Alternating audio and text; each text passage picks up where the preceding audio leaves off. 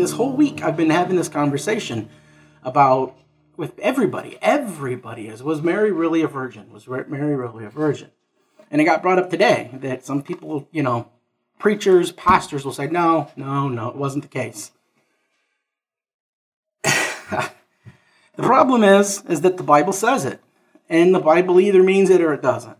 It's how it is. It's our final word in all things, in faith and practice. Therefore, either it means what it says or it doesn't. It has to all mean it or it's useless. And so, we'll hop there first again before we get into our main message. If you go to the first chapter of Matthew,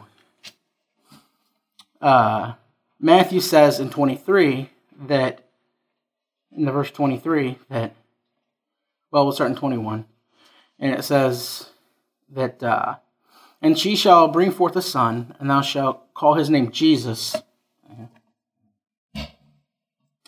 for he shall save his people from their sins.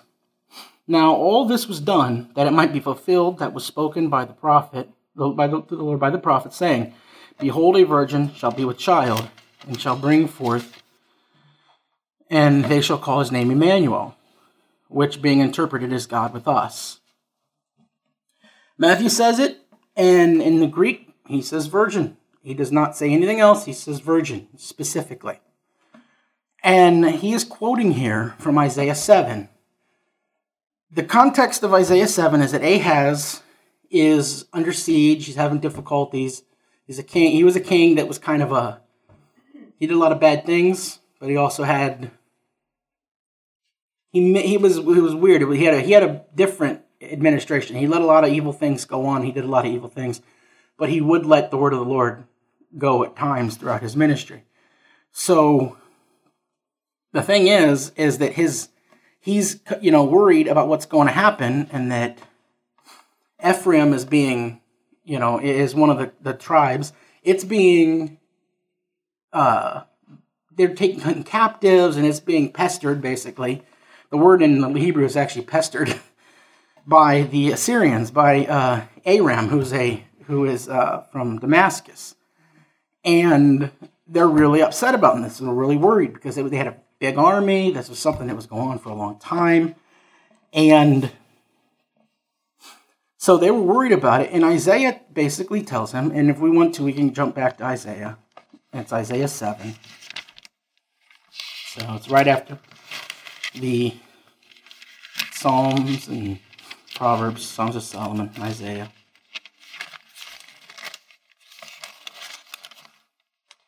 Isaiah goes and he tells them that basically that everything's going to be okay during, for a period of time, and not to worry that at the very least, he's going to have a grandson that will reign after Ahaz. But Ephraim will continue to have problems. And if we look in 7 and we start in 10, verse 10, it says, Moreover, the Lord spake again unto Ahaz, saying, Ask thee a sign of the Lord thy God. Ask it either in the depth or in the height above. And Ahaz said, I will not ask, neither will I tempt the Lord. And he said, Hear now, O house of David. This is Isaiah saying the word of God. And he said, Hear now, O house of David. Is it a small thing for you to weary men? But will ye weary my God also? Therefore the Lord himself shall give you a sign. Behold, a virgin shall conceive, and bear a son, and they shall call his name Emmanuel. Butter and honey shall he eat, that he may know to refuse the evil and choose the good. So, it says in here, the term that it uses is a word that is Ha-alma in the Hebrew. And people will push this on and on and say, it's a bad translation. It says virgin, and alma means maiden. Every other in the Bible, it's about 50-50. It's half the time it's virgin, half the time it's maiden. Now, here's the interesting thing about that, is the definition of maiden, according to the Jewish Encyclopedia. Alma is a virgin. A maiden literally means a woman of marrying age that has never known a man. Sounds like a virgin to me. That sounds like a virgin to me. Now the problem is that there is a word for virgin it's Bethula in Hebrew. It literally means virgin, but it's actually comprised of two separate parts. It's comprised of Beth, which means little girl, or girl, and well, it's three parts, but the Thula means to be like one you don't pay attention to, one you would just like scatter, like, eh. So it means a little child, girl. So when it says virgin, it's meaning, it doesn't say whether they're the person that's of age to be married but hasn't, or a young child or nothing. It's actually just any person, but it's specifically referring to children, more or less. And we can see this if anybody wants to go to Esther and look at it. Esther is referred to for the entire first two chapters of Esther as Bethula, a virgin, little girl. And they're telling them, saying, listen, she's Bethula. After she knows the king, she's never referred to as Bethula ever again. She's never referred to as Alma ever again. She's referred to as Ish, which means woman.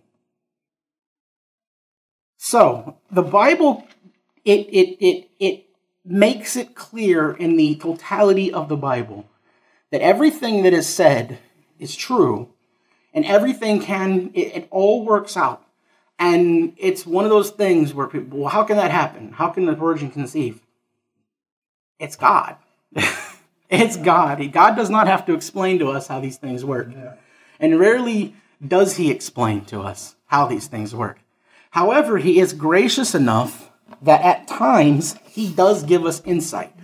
He gives us the ability. And he also made us after him, that we are able to rationalize and think things through. And like this, we can just go through the Bible and say, well, where is the other places that this term is referred to? Where does it go? What does it say? Actually, we'll go there real quick, just because I like taking you guys over time. Why not? We'll go to Esther. Esther is back in the history, so it's before the Proverbs and the Psalms and all that, after Chronicles and everything. Go to Esther in the second chapter. Story of Esther is after when the women have been taken to Babylon, and after the Persians and the Medes have conquered Babylon, several rulers later is a ruler that the Hebrew, they call him, House of Sar, which it's probably going to be Artaxerxes, who's actually a real person. We know who he is. We know when he lived. It was the perfect time and all of this. But so in the second chapter of Esther, if we start we'll just do 2 through 4 to start with. It says, Then said the king's servant that ministered unto him, Let there be fair young virgins sought for the king, and let the king appoint officers in all the provinces of the kingdom, that they may gather together all the fair young virgins unto Shushan, the palace, to the house of the women, under the custom of Haggai, the king's chamberlain, keeping of the keeper of the women, and let their things for purification be given them, and let the maidens which pleaseth the king be queen instead of Vashti. And the thing pleased the king, and he did so. So here we see that all of these words are being used over and over again, interchangeably. Maiden, virgin, young virgin. That's Bethula. That's Alma. There's a word that's Nara, which again basically means a child, not even of meritable age yet. So all these terms are being used interchangeably to refer to the same exact people. They're all referring to the same people. Now, if we jump ahead to 7, and we'll read through for a little bit, it says, And he brought up Hadassah, that is Esther, his uncle's daughter, for she had neither father nor mother, and the maid was fair and beautiful, whom Mordecai, when her father and mother were dead, took for his own daughter. So it came to pass, when the king's commandment and the decree was heard, and when many maidens were gathered together unto Shushan, the palace, to the custody of Haggai, that Esther was brought also unto the king's house, to the custody of Haggai, keeper of the women.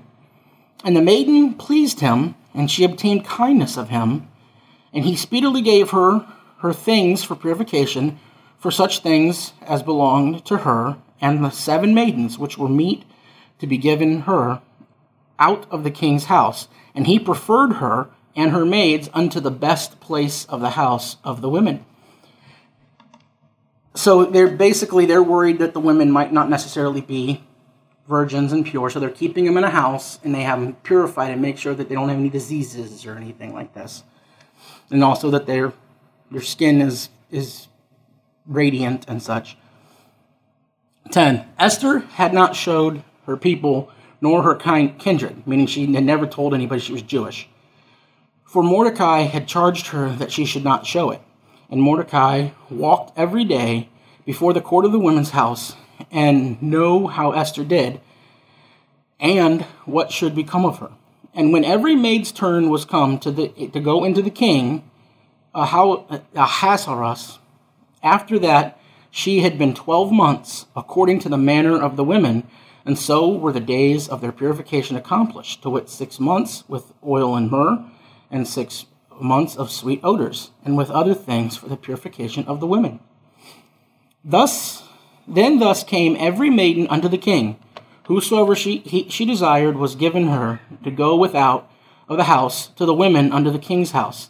In the evening she went, and on the morrow she returned to the second house of the women, to the custody of Saasgaz, the king's chamberlain, which kept the concubines.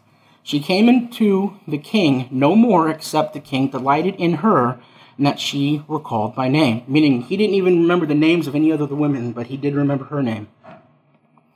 Now when the turn of Esther, the daughter of Abihail, the uncle of Mordecai, who had taken her for his daughter, was come to go into the king, she required nothing what Haggai, the king's chamberlain, that the keeper of the women appointed, and Esther obtained favor in the sight of all that looked upon her. So Esther was taken unto the king, Ahasuerus, and to the house of royal in the 10th month, which is the month Tebeth, in the 7th year of his reign. And the king loved Esther above all the women, and she obtained grace and favor in the sight more than all the virgins, so that he set the royal crown upon her head and made her queen instead of Vashti. So we see she was called a maiden, she was called maid, she was called virgin until she knew the king. Then she went to the house where the women who were no longer virgins went. And from that time on, she's never referred to again as any of those terms. And much more, it says her as a woman, Ish, was preferred over the ones who were virgins from that point on. So it's even making a comparison. It's drawing a comparison that meaning when she was a virgin, it means virgin. So when the Bible says virgin, it does. It means it. And this is vitally important because it goes to the whole doctrine of Christ. Jesus needed to be born of a virgin because he needed to be the new Adam. He could not obtain from Adam's seed because Adam was sinful. And so he needed to be a new seed brought in through the power of the Holy Ghost. This is something that it needed to happen. It had to, because otherwise he would just be like any other man. But he is not any other man. He is God. God come down. So we can believe that the Bible means what it says. Can somebody say it's tough? Yeah, it's tough to understand stuff like that. Can somebody say, well, I don't believe it? Then you don't believe it. I can't tell you, I can't change your mind. That's the Holy Spirit's job, is to work on your heart to change you. I can't change anybody's mind. But we can, if you want to feel secure in the knowledge that the Bible gives us, we can be secure in the fact that when the Bible says something, it means it. Yeah. And when the Bible says that she was a virgin, she was a virgin. And when it says that there was no iniquity found in her through her birth, meaning, and this is a big thing because the Jewish people of that time actually were slandering Jesus and Mary. they went around saying that Mary worked as a child, she worked as a prostitute. And she even slept with the head of a Roman legion at the time by the name of Pantera. All of this is actually still to this day written in the Talmud, which is that's what the Jewish people today use instead of the Old Testament. They use what's called the Talmud. It's written right in there, and it's blasphemous. It refers to the fact that Jesus today he was a normal man, and when he died, he went to hell. And to this day, he's dipped in a vat of boiling feces. That's what it says. That's what the Jewish writings of the people who lived that time say. To this day, they deny Christ, they deny his divinity, and they slandered him and his mother. And there was a smear campaign that went on claiming this. But if you believe it, then you believe it. It is that God said, I will make for myself a way. Just as when God said he wanted Abraham to sacrifice Isaac, what happened? When it came time, he stopped them. And God said, I will provide myself the sacrifice. That is literally, and when Abraham went to sacrifice all the way back 2000 BC, God said, no, because you were faithful, I know you trust me in everything. You don't have to do this. Don't worry, I will provide myself the sacrifice. And he did. God, born of a virgin 2,000 years ago in Bethlehem, written, and we can believe it because the totality of Scripture is consistent, and it was given to us through the prophets, through the preachers, through the historians of old, as breathed by the Holy Spirit. And the Holy Spirit, God, does not lie in anything. He's perfect. So we can read this and we know that what we believe can be fundamentally sound, and we can have faith in it. We do not need to worry about that. So we're going to go back to Luke with that as our basis to know that she was not sleeping around. She was a young girl. She was faithful. She was betrothed to be married. Joseph was, the way it worked is Joseph would come make a deal with the father. Because the father, he's taking somebody from the father needs money or something to pay a replacement, because more than likely she did work.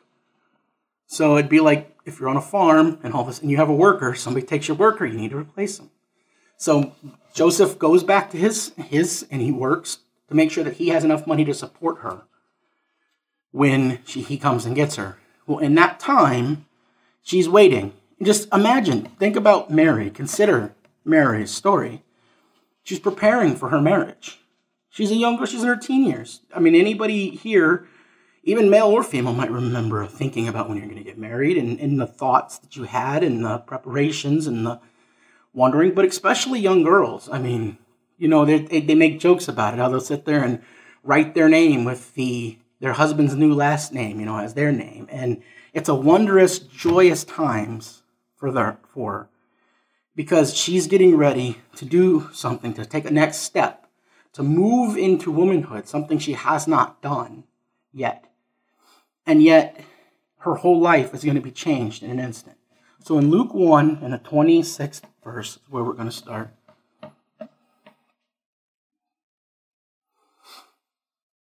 It says, And in the 6th month, the angel Gabriel was sent from God unto the city of Galilee named Nazareth, to a virgin, espoused to a man whose name was Joseph, of the house of David.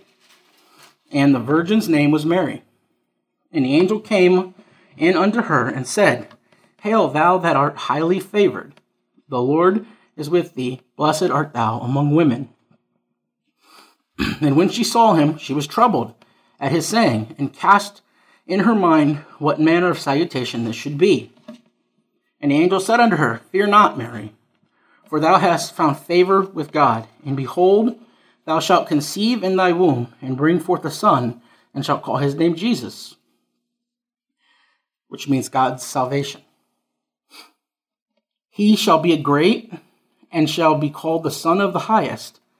And the Lord God shall give unto him the throne of his father David. And he shall reign over the house of Jacob forever, and his kingdom there shall be no end. Then Mary said unto the angel, How shall this be, seeing as I have known not a man?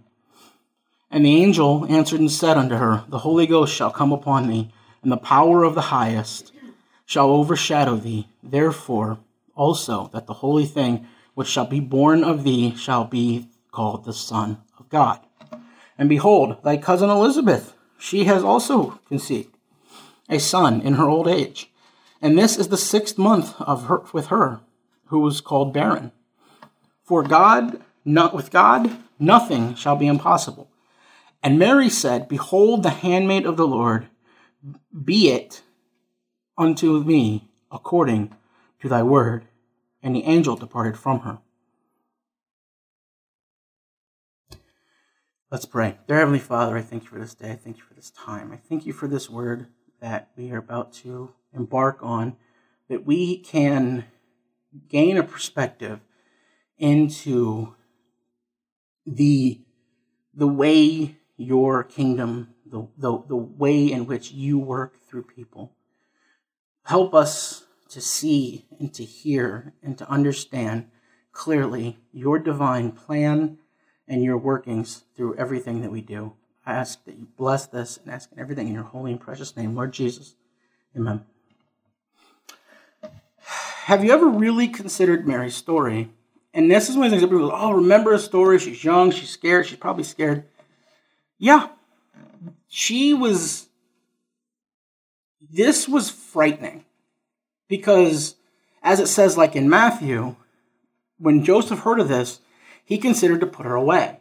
Well, this term to put her away could mean any of a lot of things. But in that time, it was very often when somebody would betroth to marry a woman, if they found that she had been sleeping around, they would actually send her outside to a desert place to what is essentially a brothel. And she would have to spend the rest of her life as a prostitute, as being considered completely worthless to the rest of humanity because she broke that vow. Now, it says Joseph seek to put her away privately as to not bring shame upon her and her father. So more than likely, Joseph being a just man, he was looking forward to doing something more like a convent or something, to where it was very common back in that time that they actually had a form of dry cleaning, believe it or not, that they would have these houses and they would have these big pots of boiling water, and they would take human urine, and boil it so that the imperfections went away. And then they would take the ammonia that was in it and they would dip the clothes in it several times. And then they would take a warm iron and iron it so that the ammonia would evaporate. Pretty much the same as we do today with dry cleaning.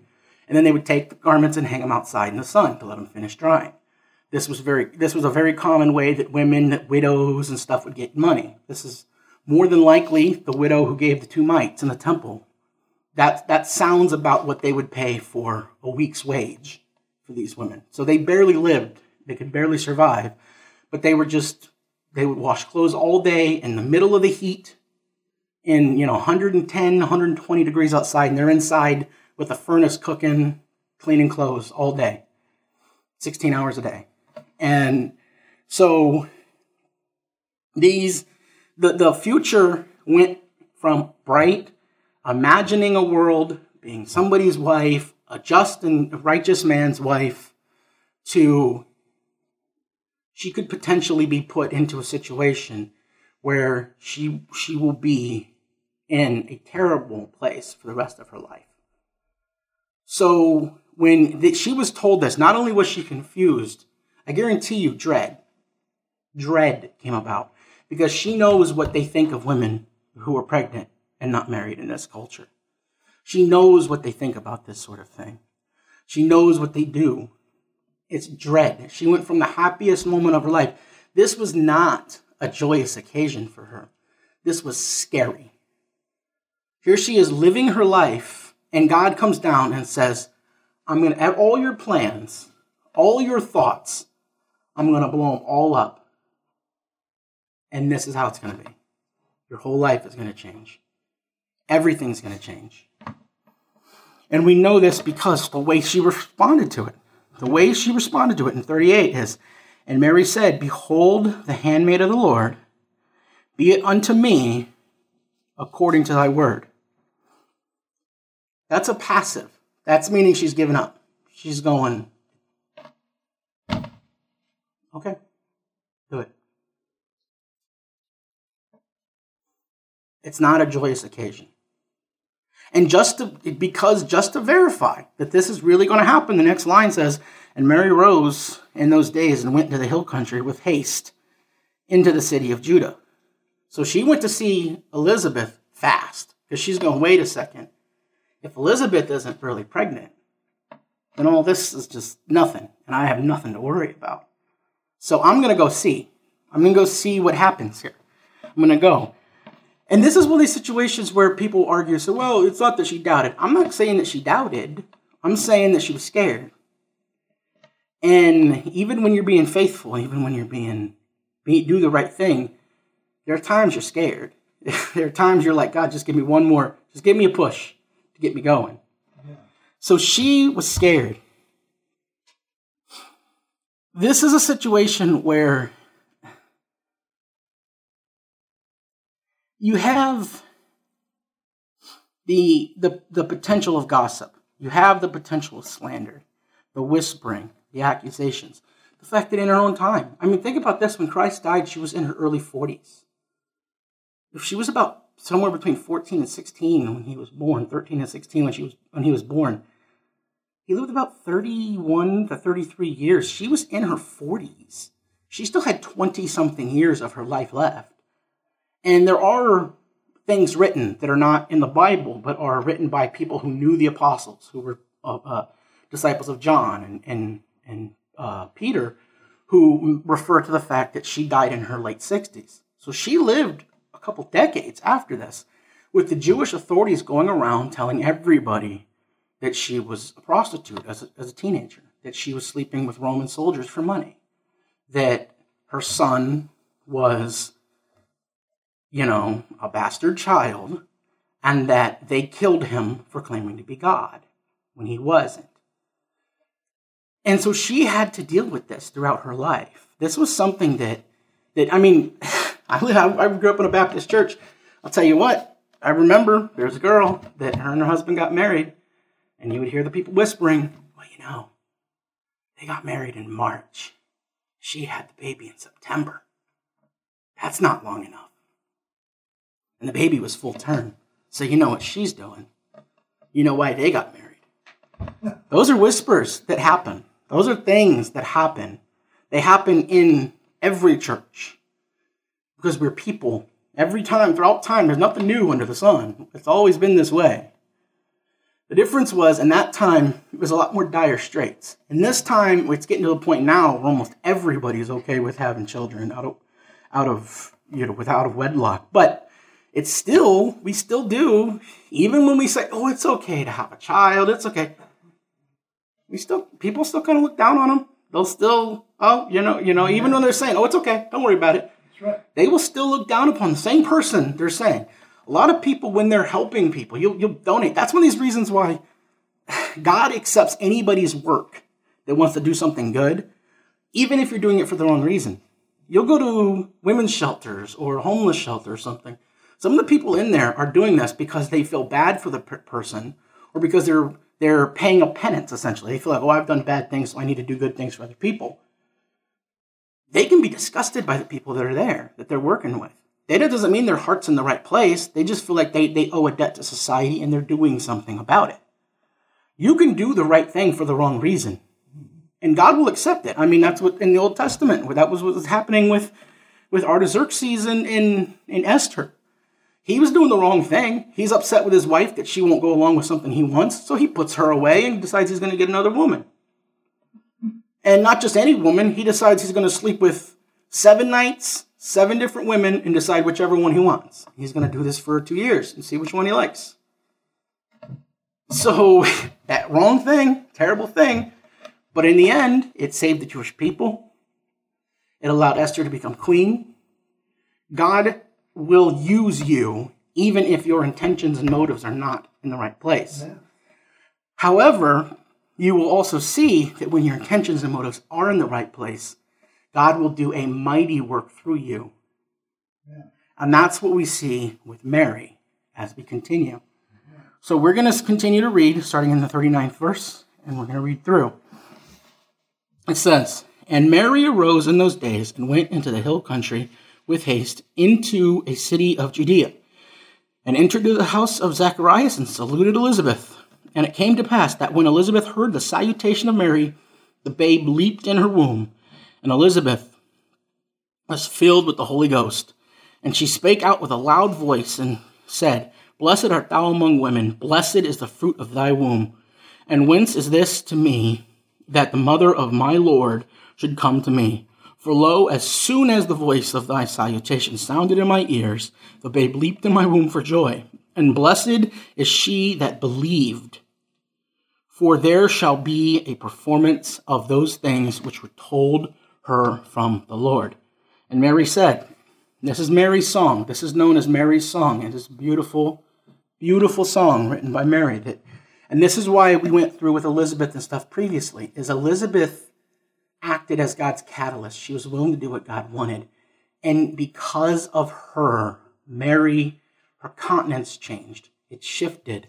And she, by having inspiration by an elder person that she respected, she was able to change and see this as a blessing that it truly was. And it says in the 46th, "And Mary said, My soul doth magnify the Lord, and my spirit has rejoiced in God my Savior, for he has regarded the low estate of his handmaiden. For behold, from thenceforth all generations shall call me blessed. And for he that is mighty hath done to me great things, and holy is his name.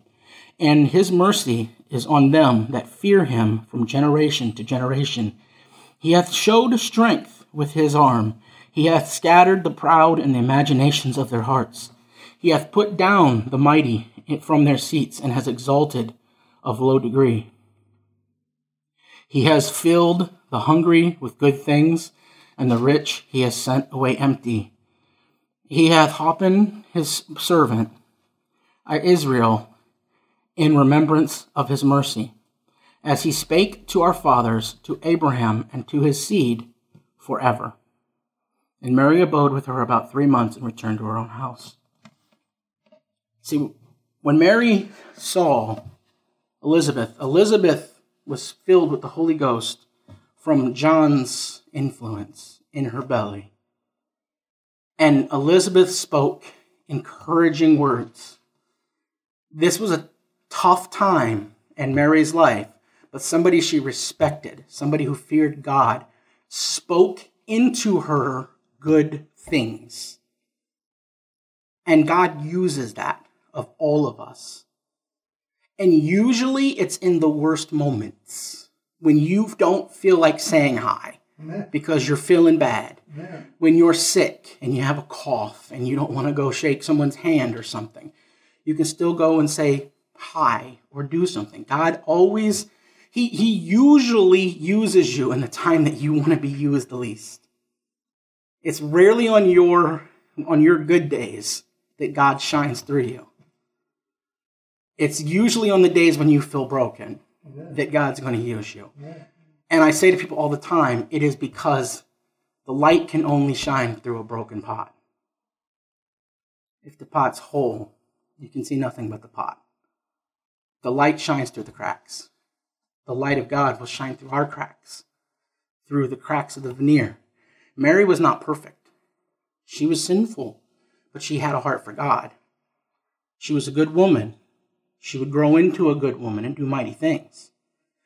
And God wanted to use her, but he had to put her into a terrible situation to use her. As we learned when we were looking into Daniel with Shadrach, Meshach, and Abednego, God does not say he will save you out of the fire. God most often saves you through the fire. Yeah. It is going through the thing with faith is what builds the character that when you get older makes it to where you can pour back into the younger people. If Elizabeth had not spent her entire life barren, she wouldn't have the perspective that she had when she was older. Her shame of not being able to bear children and people whispering about her brought about a softer, tender heart that left her open to the calling of God. And she poured into a young girl who was afraid, who was going to experience a tough life. Even at that, her husband, Joseph, was not a rich person. They lived in one of the slummest places in the entire area. When they say we found the Messiah and he comes from Nazareth, what is the joke that Philip and Nathanael do? Has anything good ever come out of Nazareth? This would be like us saying, "Oh, I found him and he's in the east side of Cleveland on 132nd and Kinsman." Has anything good ever come out of the 32nd and Kinsman? Yeah, it has. God uses everybody where they are. He puts those people there. There were people here. One of the biggest dangers of the prosperity gospel is that it makes people think they deserve something better than what they have. God owes you nothing. He owes you nothing. Amen. And he puts people where they are because he needs people there. People need to be saved in the worst part of the worst city in the worst country in the world. And so God put those people there because they're the ones that are supposed to do the job. He needed somebody of low estate who was not going to esteem themselves, who wasn't going to say, "Oh, this is because something I did." He went to a young peasant girl of no esteem in the worst place, and he chose her because he knew that her character would be such that she would go through the way she needed to. Yeah. I mean,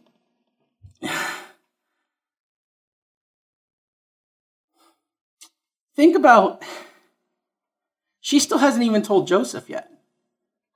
And then when she does tell Joseph, Joseph's going to go through a period of wanting to put her away. So she still has hard things. It's not like life got easy after this. She still has to tell her future husband she's pregnant, and oh, by the way, I didn't sleep with anybody. Evidently, Joseph is a much better man than I, because I wouldn't believe that. I wouldn't believe that. Even in my saved state, I would not believe that. I say, what? Okay, sure. But think about this, that Mary had every reason to be mad at God. At God. We all have terrible situations that we go through, and people get mad at God. That's what makes you bitter.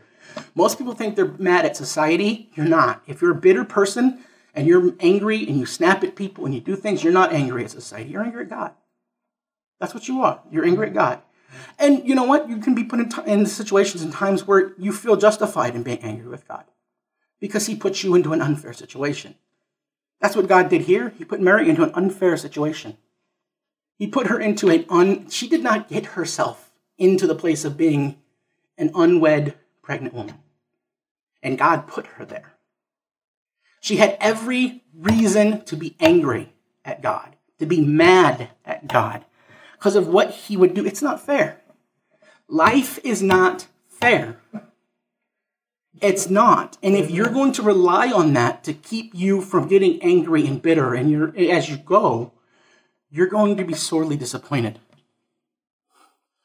Mary, because of this, was put into a situation where the rest of her life would not just be speaking behind her back, but she would have to live in poverty. She would have to go through with the murmuring, the gossip, the things that goes. She got the blessing of being the mother of our Lord.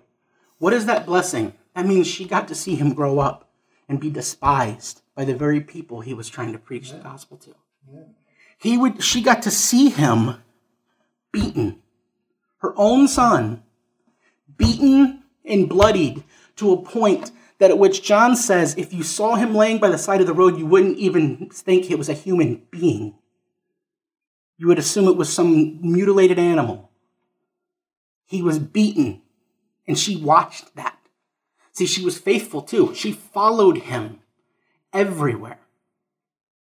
She got to watch as he lay dying, as they drug him to a criminal's hill, where they stuck 9-inch nails through his arms and feet, and got to watch her son bleed to death as he struggled for every breath of air. She got to see that. That was the blessing that she was given. She got to see him die, and as he died, he looked to his right and said, forgive these people, and this criminal is going to go with me to heaven. He called out and said, Father, forgive the people who are killing me. And she got to see that. She got to see as he was laid in a tomb. As she had to spend 3 days knowing that her oldest son was beaten and tortured. But you know what? She got to see 3 days later that he stepped out of that grave. She was there. She got to see, she followed. She got to be sitting there in that room on the day of Pentecost when the Holy Spirit came down like a fire and filled every one of them, including her. And she got to live the rest of her days as a testament in the glory of God. Was it an easy life? No. Was it an unfair situation? You better believe it. And she needed the salvation that would come through the child that was in her womb. And God put her into an unfair situation. And you know what? 20-something years later, she passed on, and she gets to see her son sitting in heaven in all of his glory, surrounded by thrones of angels forever. This is a time of year that we celebrate the coming of a king, but we celebrate somebody who came so they could die for us. We are celebrating the cross on this, the worst possible death. And today we are celebrating and looking at a woman who gave of herself sacrificially when she was put into a place that was not fair. She followed her oldest son to the cross. Yeah. And then she followed him to heaven. Yeah. Let's bow our heads today for prayer. Dear Heavenly Father, I thank you for this day and I thank you for this time that we can come in your house and read this Bible that you gave us that is just so full of wisdom and so full of your mercy and your grace. Thank you for seeing it fit to give a young peasant woman, young girl, the gift of a child who would one day redeem her and all of humanity. God, I just pray that this stays in the hearts of every person who hears and who can see that your ways are right, even when they make no sense, even when it's unfair, even when we're bitter. You are in control, and may we always continue to look for your light in this world. May we be that light, salt and light for you forever. We ask all these things in your holy and precious name, our Lord Jesus Christ. Amen.